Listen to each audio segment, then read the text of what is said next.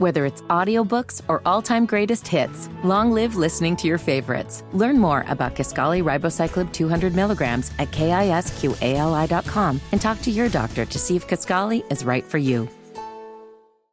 Hammer and Nigel presents It depends upon what the meaning of the word is.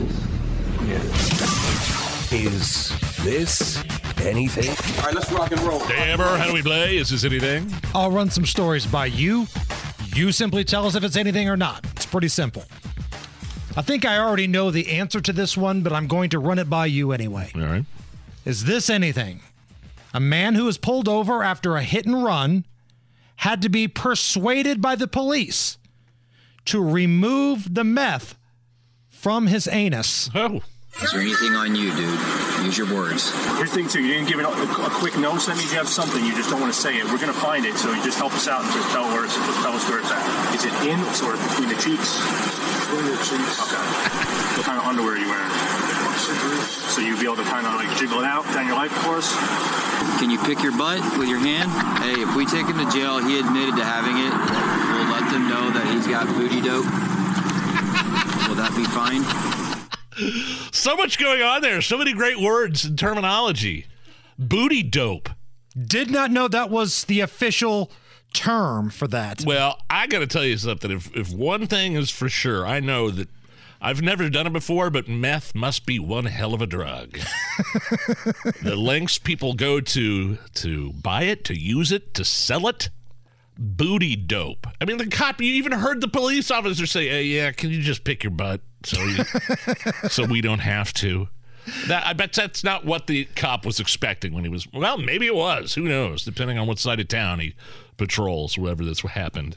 And if you are ever at the point in your life where you have to be persuaded to remove the meth from your anus, it's time to make some different life choices. Well, if you're at the point in your life where you're inserting meth in your anus. That too. It's probably time for some, maybe just a quick reevaluation. Right. Something's got to change. Booty dope. The cop goes, can you just pick your butt? So what kind of underwear are you wearing? Is it in your cheeks? Sounds like the name of like an album Belle Biv DeVoe would put out in like the 90s. Booty dope. Is this anything? A little feud between Jimmy Kimmel and Aaron Rodgers continuing. Oh, yeah. Kimmel ripped Aaron Rodgers on his show last night for suggesting he may or may not have been associated with Jeffrey Epstein. And here's the part of the rant he discusses about Aaron Rodgers' ego. Aaron Rodgers has a very high opinion of himself. Because he had success on the football field, he believes himself to be an extraordinary being. He genuinely thinks that because God gave him the ability to throw a ball, he's smarter than everyone else. The idea that his brain is just average is unfathomable to him. We learned during COVID, somehow he knows more about science than scientists. A guy who went to community college, then got into Cal on a football scholarship and didn't graduate, someone who never spent a minute studying the human body, is an expert in the field of immunology. He just put on a magic helmet, and that G made him a genius. Aaron got 2 A's on his report card. They were both in the word Aaron, okay? That seemed more personal than anything else. Right. That's not much comedy there at all. Now, this is how that little rant ultimately went on. If you are a member of a group that think it's okay to randomly call someone a child molester because you don't like what that person has to say, maybe you should rethink being a part of that group. And that's not what he said. Congratulations to Aaron Rodgers, who has done the impossible. He made the New York Jets look even worse. By the way, the New York Jets, that's completely bogus. The New York Jets voted Aaron Rodgers Inspirational Player of the Year on their team. Right. All the players had a vote, and they picked him. They could care less about whatever's going on. And so finally, today, Aaron Rodgers back on the Pat McAfee show. Just got this off YouTube.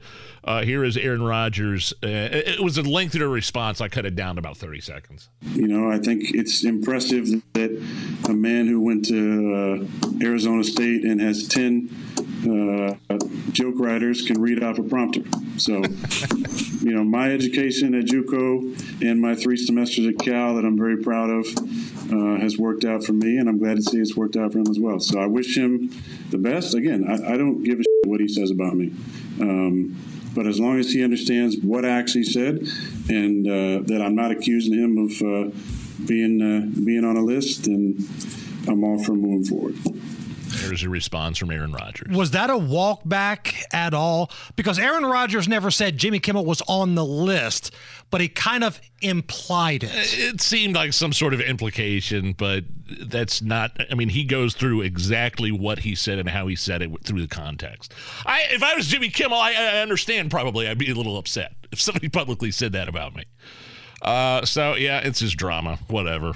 I still think. And then it's funny because McAfee, like, he basically doubled down and said, wasn't he saying something about how the ESPN, the executives were trying to sabotage his show? Oh, yeah, one specific producer, and he named his name. And he doubled down on it. And then ESPN basically said, hey, I don't know, they issued some sort of apology having to do with McAfee and Aaron Rodgers, but that they didn't walk anything back or anything like that.